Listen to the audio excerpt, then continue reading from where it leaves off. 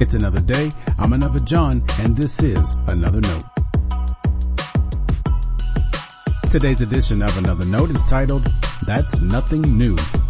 And our scripture reference today is Acts chapter 6, verses 8 through 15. As always, may the Lord add His blessing to the reading and hearing of His holy word.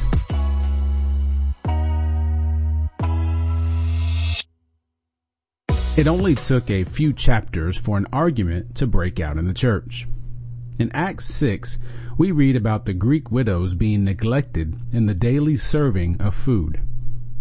I do appreciate that kind of argument.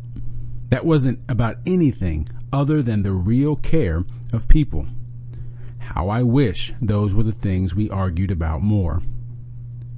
As a result of that argument, Stephen is chosen as one of 7 men selected to wait on tables. The apostles used this term to differentiate the work they'd been called to do. I don't think we should read that as being an inferior task. It's not that the apostles' work was more important. It was, however, what they were called to do, and they couldn't fulfill that calling effectively without the work of others. That'll preach. There are 2 signs of fruit we read about that demonstrate what Stephen and the others did was important. First, the decision to appoint others to the neglected task was received well by the community. The church remained united after the widow care complaint. The 7 men were chosen from among the group as those recognized to be men of good standing, full of the Spirit and of wisdom. Everyone appreciated who had been appointed to serve. The second reason is the word of God continued to spread.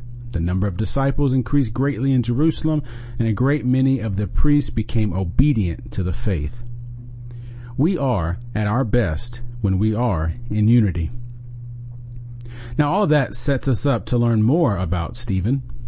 As it's written, Stephen didn't wait on tables, but he did do great wonders and signs among the people.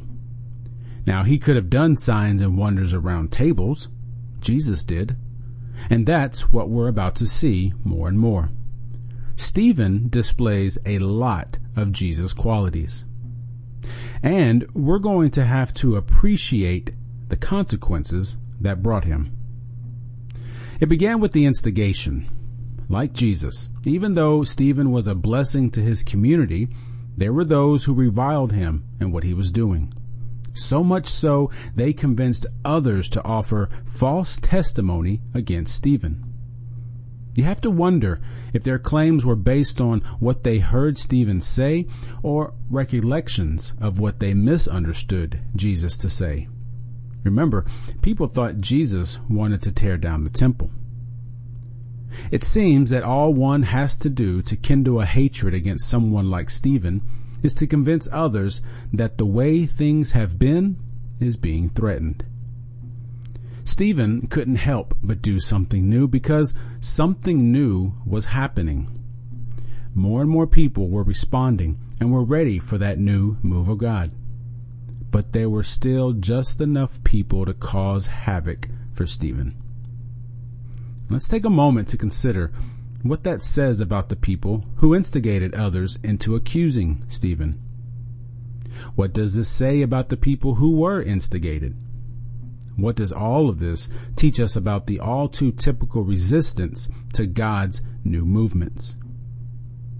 I think we are always doing something new because God is always doing something new. Pay attention to the new God is doing. Look for it. Talk about it. Be faithful to pursue it. But also know, not everyone is eagerly doing the same. And that is nothing new. Stay blessed.